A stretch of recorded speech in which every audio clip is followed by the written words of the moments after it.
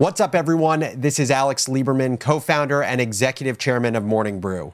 Welcome back to Founders Journal, my personal audio diary, where I give you, the business builder, the tools you need to think better in order to build better, whether that's building a business, a team, or a new product. We're doing things a little bit differently this week. We dropped our third ever mini-series, which means you got 2 episodes on Monday, 2 episodes Wednesday, and 2 episodes today.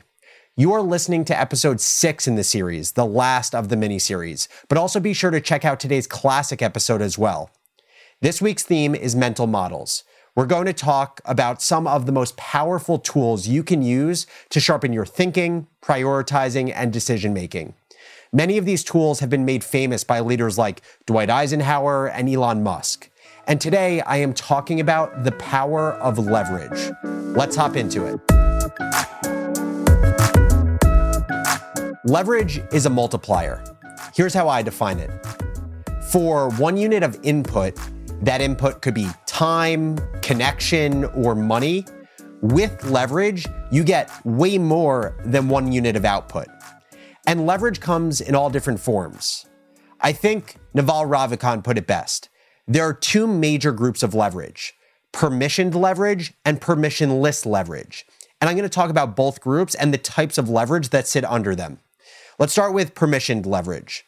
Permissioned leverage is the oldest form of leverage. And if you know what leverage is and you think of examples of leverage, odds are that you're thinking about some sort of permissioned leverage.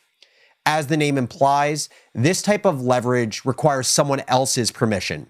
And within permission leverage, I think there are 3 types. There is capital leverage, there is operational leverage, and there is knowledge leverage. Capital leverage is what most people think of when they think of the word leverage, something dealing with money or getting lent money. So for example, if I want to buy a house for $1 million, I don't have to pay the full $1 million today if I don't want to. I just have to put down, say, $100,000, and a bank will cover the rest of it in the form of a mortgage. That is capital leverage.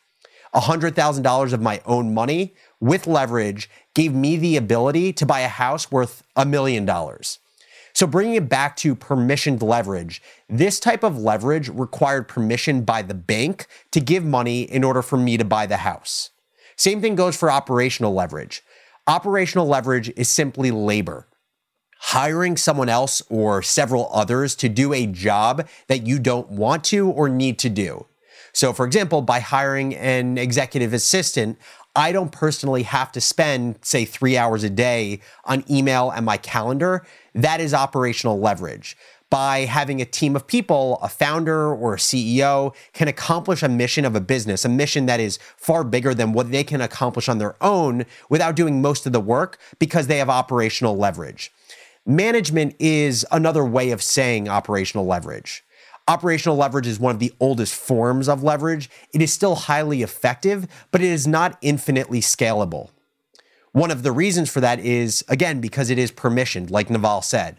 To gain labor leverage or operational leverage, you need to convince someone to work for you. You need to convince them to stay working for you, and they only work for you some percentage of the time, since by definition, a job isn't 24/7.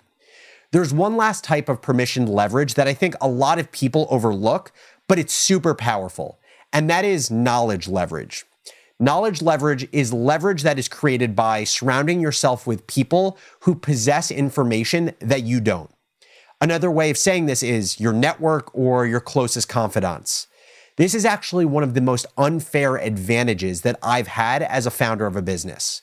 By having access to people that are experts in their domain and have become experts over decades of acquiring knowledge and experience, this type of leverage saves years of time. So I can become really smart about direct-to-consumer brands by talking to Nick Sharma about everything he's learned about the last decade. I can become really smart about real estate by talking to Chris Powers about everything that he's learned building up a 9-figure portfolio of real estate assets. I can become really smart about living a purposeful life by talking to Jay Shetty about his life's work and his time as a monk. Knowledge leverage is super underrated. Okay, so those are the 3 types of permission leverage, as Naval refers to it. Now let me talk about permissionless leverage. Permissionless leverage is a newer phenomenon thanks to technology. This is leverage that doesn't require someone else's permission to gain that leverage. You need permission from a bank to give you a mortgage. You need permission from a person to work for you. You need permission from an expert to share their biggest career learnings. Permissionless leverage is the type of leverage that is infinitely scalable and it works for you while you sleep. Permissionless leverage is the newest type of leverage, and it's only been made possible by the internet. And there are two types of permissionless leverage: software leverage and media leverage. So let's go through software leverage. It's simple. Code is the language of computers, hardware, and robots. And now that we have the ability to speak that language too, through coding and programming, we can have this army of computers work for us 24/7, 365 days a year. And the best part of it is not that it just creates incredible leverage, but it's also highly scalable. Once you teach a computer to do something, it becomes virtually free for that computer to do whatever that thing is for customer 10, customer 100, and customer 10,000. This is why Marc Andreessen famously wrote that software is eating the world. It's why 9 of the 10 largest public companies in the world are tech companies. And it's why software businesses trade at higher multiples versus pretty much every other type of business.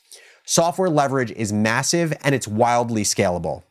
Then there's one other type of permissionless leverage. And this is the type that I am quite familiar with and spend a ton of time thinking about when building a media business. Because of the advent of social networks and social media, as well as low-cost tools like Substack, MailChimp, Canva, etc., every individual with a device and the internet has the ability to broadcast their message to the world as if they are a TV or media company that has thousands of employees. Here's a simple example. I spent 15 minutes recording this podcast in my office. That 15 minutes is now featured on a podcast feed that's broadcasted to tens of thousands of followers. That 15 minutes has also been edited and is now featured on YouTube for Morning Brew subscribers or for people who search leverage to watch.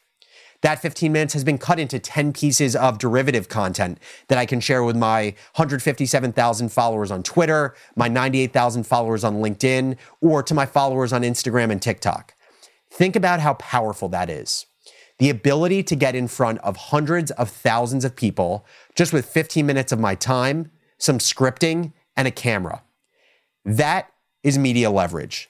So to sum it up, leverage is the process by which one unit of input, time, money, or knowledge, is turned into many units of output. So to sum it up, leverage is the process by which one unit of input, time, money, or connections, is turned into many units of output. Leverage can be permissioned or permissionless. And your job is to understand these different types of leverage so that you can make use of them in your career and magnify all of the knowledge you accumulate and the smart choices you make as a professional. As always, thank you so much for listening to Founders Journal and specifically this episode on the power and types of leverage.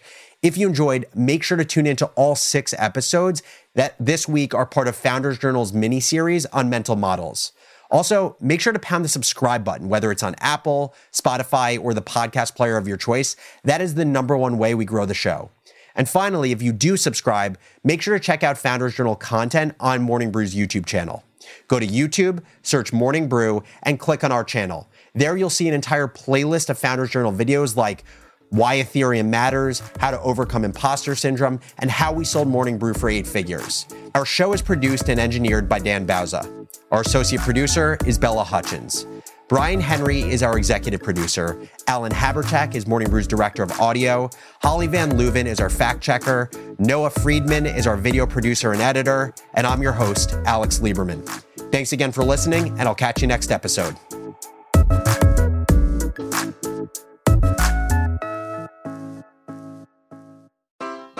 Take your business further with the smart and flexible American Express Business Gold Card. It offers flexible spending capacity that adapts to your business.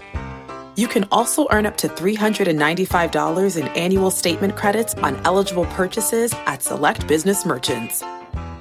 That's the powerful backing of American Express. Terms apply. Learn more at americanexpress.com/businessgoldcard.